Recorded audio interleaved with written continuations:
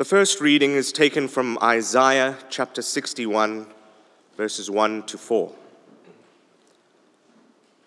The Spirit of the Lord God is upon me, because the Lord has anointed me to bring good news to the poor. He has sent me to bind up the brokenhearted, to proclaim liberty to the captives, and the opening of the prison to those who are bound, to proclaim the year of the Lord's favor and the day of vengeance of our God, to comfort all who mourn, to grant those who mourn in Zion, to give them a beautiful headdress instead of ashes, the oil of gladness instead of mourning, the garment of praise instead of a faint spirit, that they may be called oaks of righteousness, the planting of the Lord, that he may be glorified. They shall build up the ancient ruins. They shall raise up the former devastations. They shall repair the ruined cities, the devastations of many generations. The word of the Lord. Thanks be to God. The Lord be with you. The Holy Gospel is written in the 4th chapter of the Gospel according to St. Luke, beginning at the 16th verse.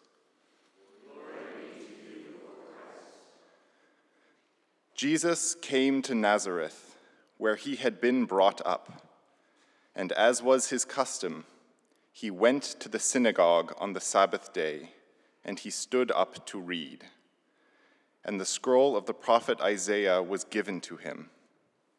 He unrolled the scroll and found the place where it was written, "The Spirit of the Lord is upon me, because he has anointed me to proclaim good news to the poor. He has sent me to proclaim liberty to the captives and recovering of sight to the blind, to set at liberty those who are oppressed, to proclaim the year of the Lord's favor." And he rolled up the scroll and gave it back to the attendant and sat down, and the eyes of all in the synagogue were fixed on him. And he began to say to them, "Today this scripture has been fulfilled in your hearing."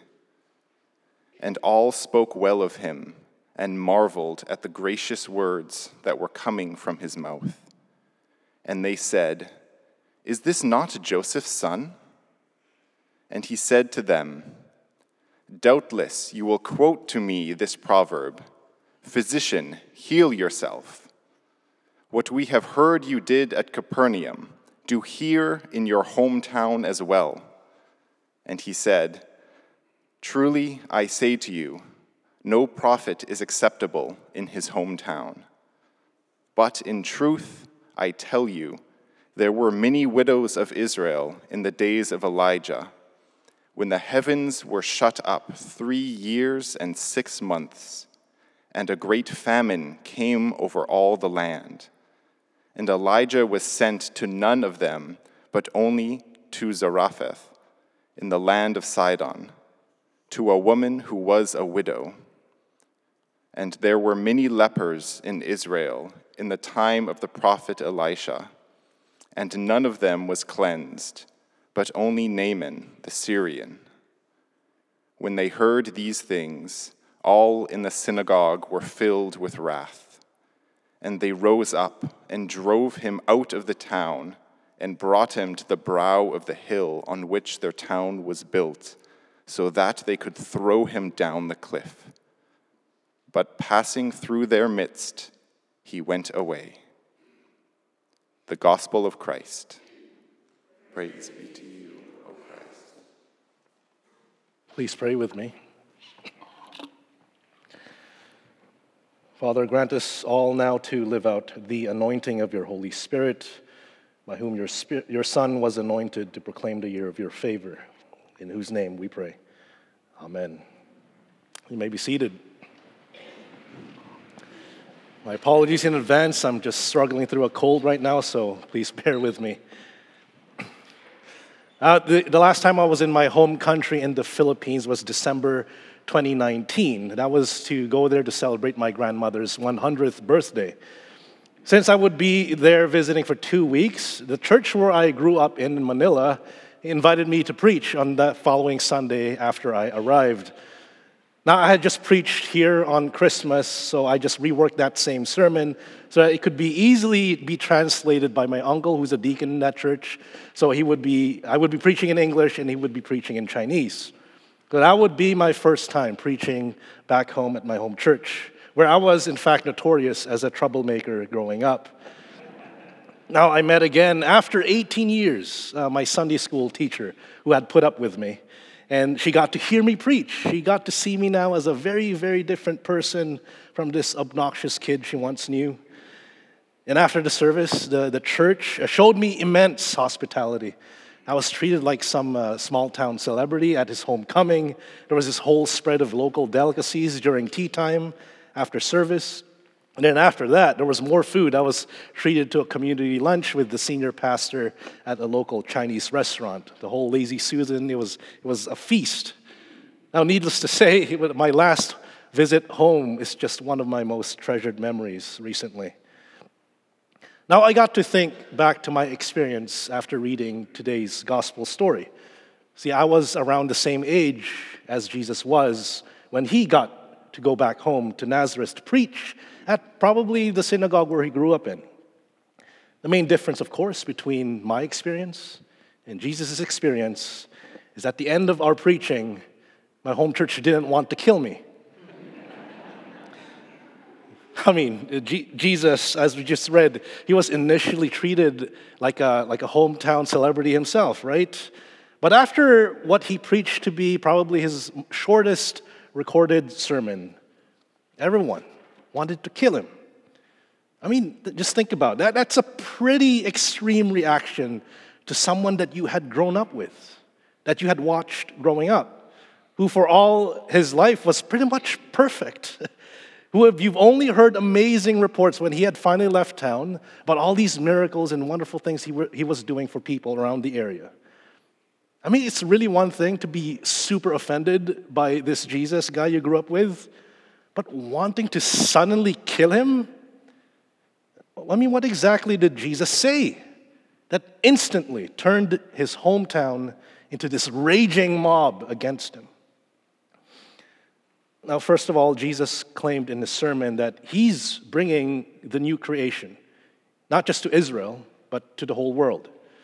Like he preached from the text. His text was Isaiah 61. He got the scroll, unrolled it, found a place. The whole chapter, if you read it for yourself, is this future picture of a new Garden of Eden. But what we're interested here is that it foretold of Messiah, which is meaning anointed in the Hebrew language. This Messiah is personally anointed by the Spirit of God to realize this cosmic year of the Lord's favor. The year of the Lord's favor, or the Jubilee.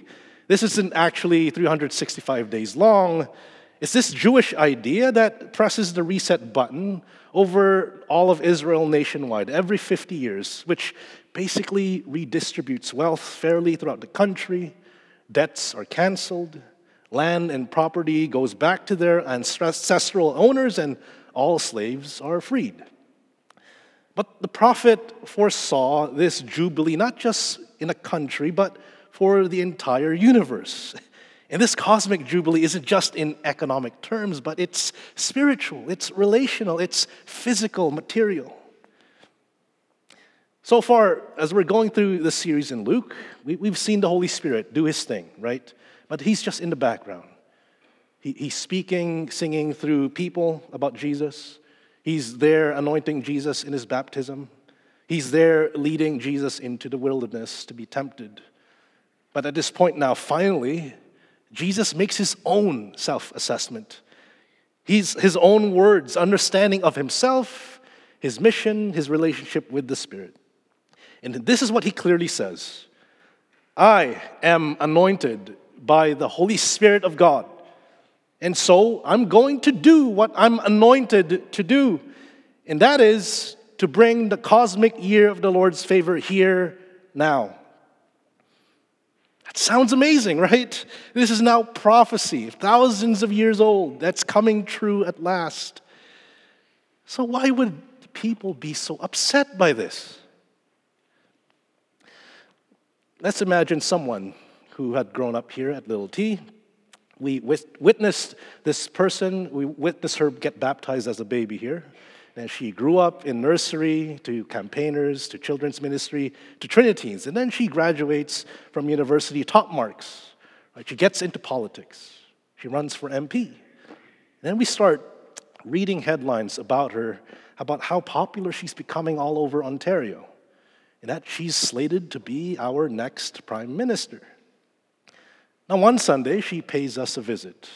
It's her homecoming. And we invite her to speak at a lunch and learn, and the event is just so packed out. We want to hear from her, how she's doing. Now, in her presentation, she says this: I'm going to bring spiritual revival to Little Trinity. I'm going to do it. And that revival here is going to spill out all over this city. Toronto is going to change because of me. And you know what? I'm going to rebuild our country. It's going to see its greatest economic prosperity ever in our history under my administration. I'm going to do it.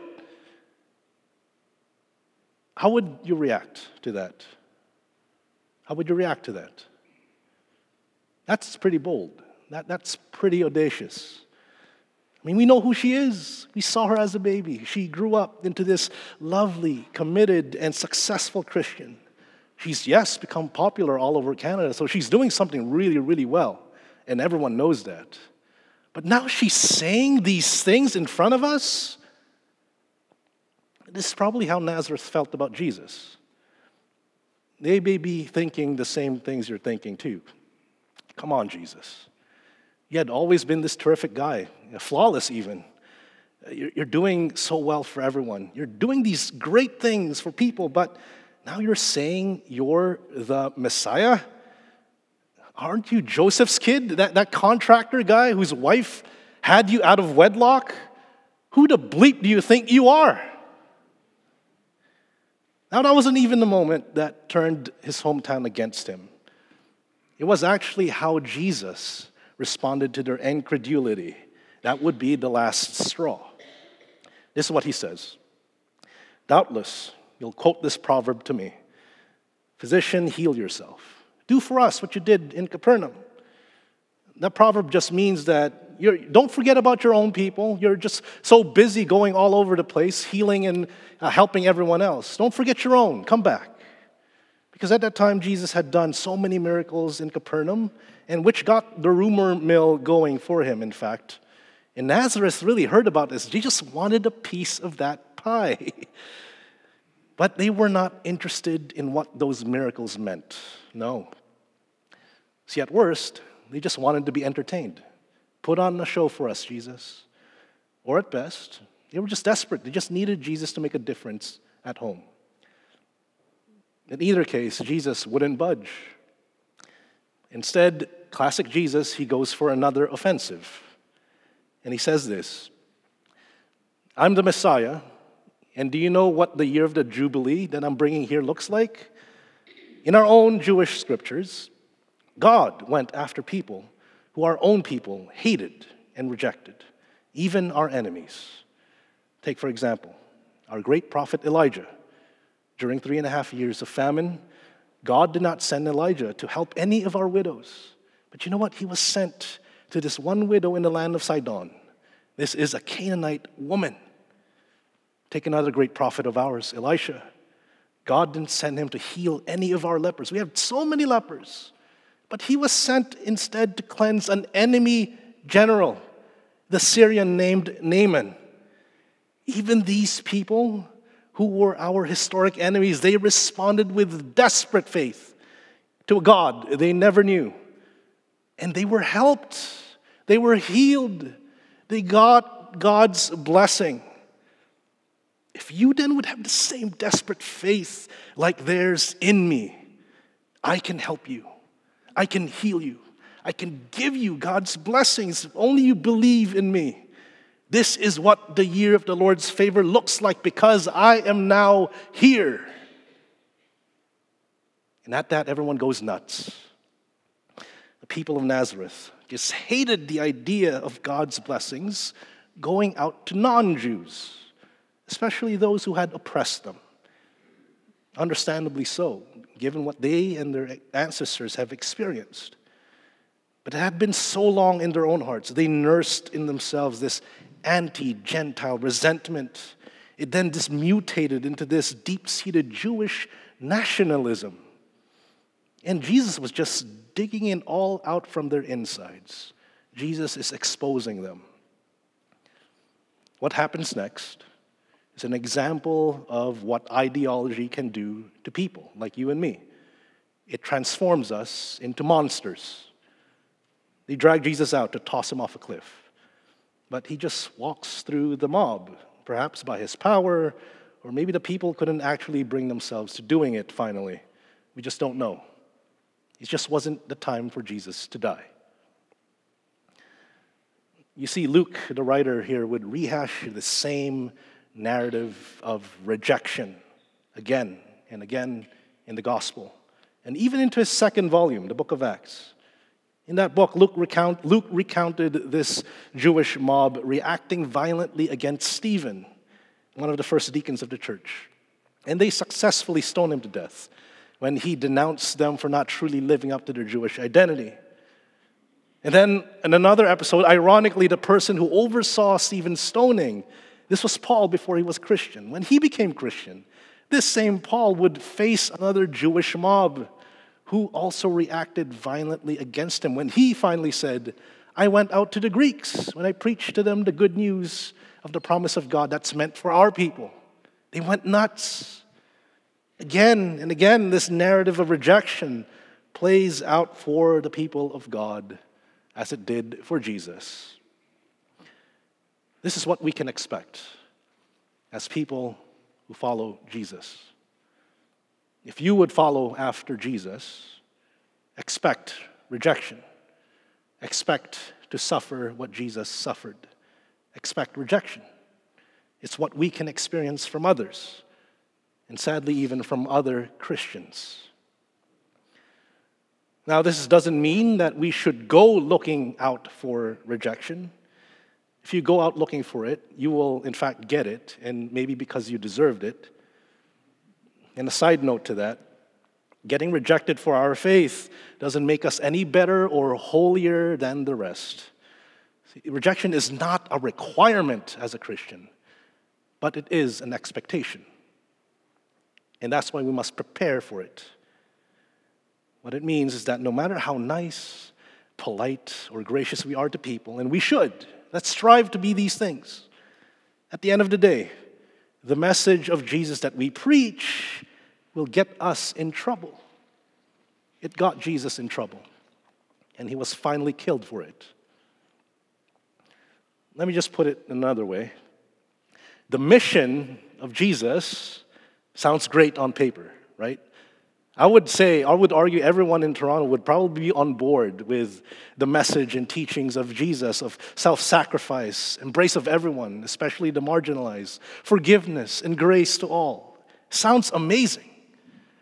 But Jesus' message, the content of the gospel, will always get people bogged down.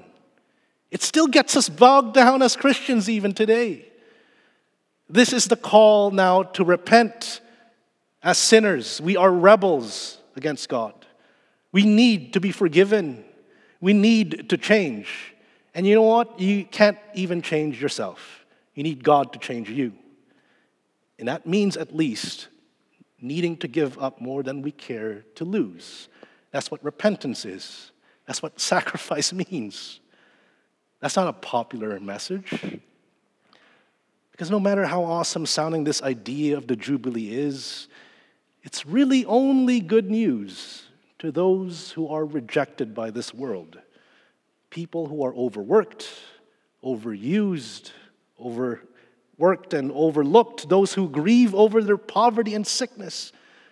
And they will finally come to Jesus, their only hope. And they're so desperate for him. They have a desperate faith for Jesus Christ. Jubilee is good news to those kinds of people. But the Jubilee is terrible news to the rich, to the powerful, the complacent, the elite, the comfortable, because it means having to lose and having to give up so much more in this life if they would escape the vengeance of God. The vengeance of God. Even for us, we need to beware that we do not grow complacent, too comfortable in our own consumerist Christianity, when we grow cold and apathetic towards the people we are called to serve at our own cost, at our own loss. And we must bear that for the sake of those who do not have and do not know. Just notice how Jesus didn't even quote that following part in Isaiah about God's vengeance. Jesus didn't initially come to bring judgment, but favor to all. I have come to have grace to all. That time is still now. But Jesus wasn't putting judgment aside. There will be vengeance against those who keep doing evil, against those who don't feel bad about evil, those who feel untouchable, thinking they can get away with their abuse of power and wealth at the expense of others. They won't get away with it. They can't. God will come after them, either in this life or in the next, because God says that I am the avenger of those unjustly crushed at the bottom, and I'm against those who are stepping over them at the top. Of course, this message always gets Christians in trouble. Even today, especially in places where their leaders and governments control what churches can or cannot say, or where it's illegal, even deadly, to be a Christian. Because the message of the singular lordship of Jesus Christ, you know what? That threatens the authority and control of the powerful, the power brokers of our world.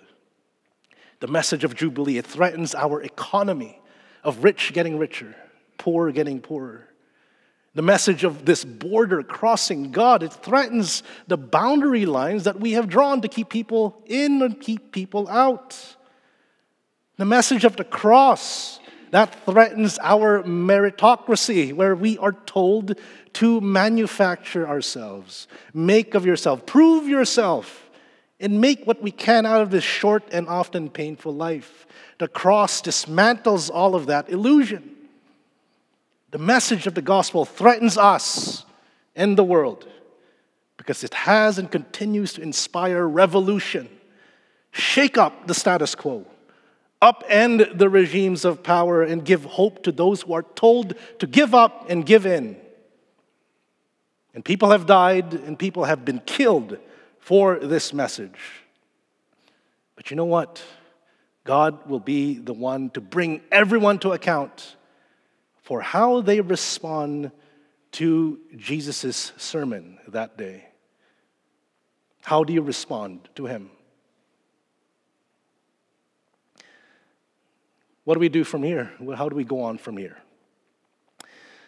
Well, this message of Jubilee is still great news to those who would take Jesus at his word. We just read that passage in Isaiah.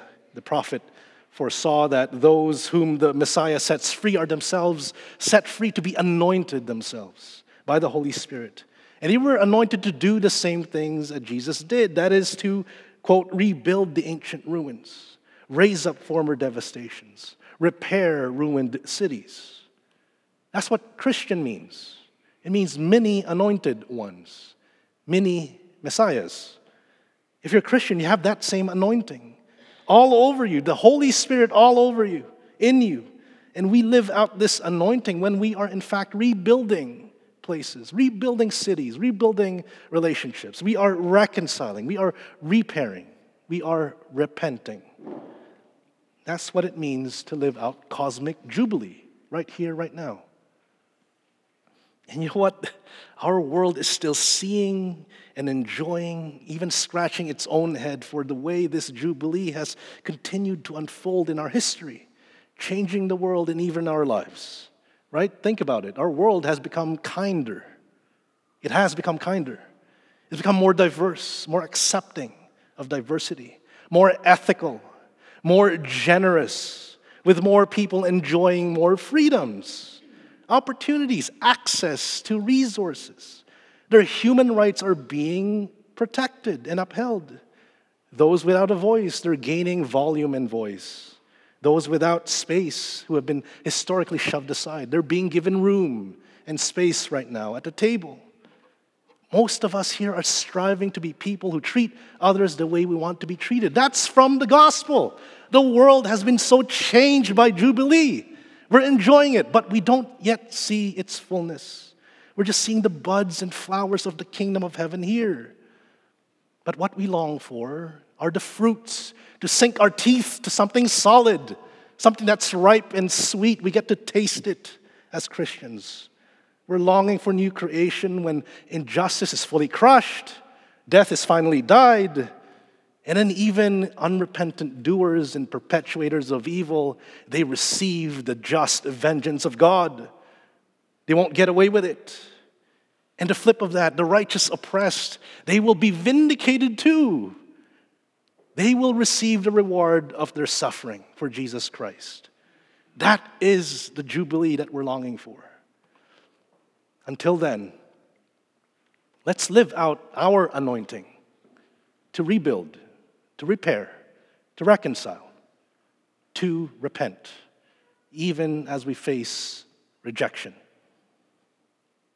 For today, this scripture is still being fulfilled in your hearing, in my hearing. And Jesus is bringing with him its fullness when he comes again to usher the cosmic year of the Jubilee of God forever and ever. And that's why we pray, come, Lord Jesus, come. Amen. You've just listened to a podcast from Little Trinity Church in Toronto. Please check out our website at www.littletrinity.org to find out more about our ministries and services.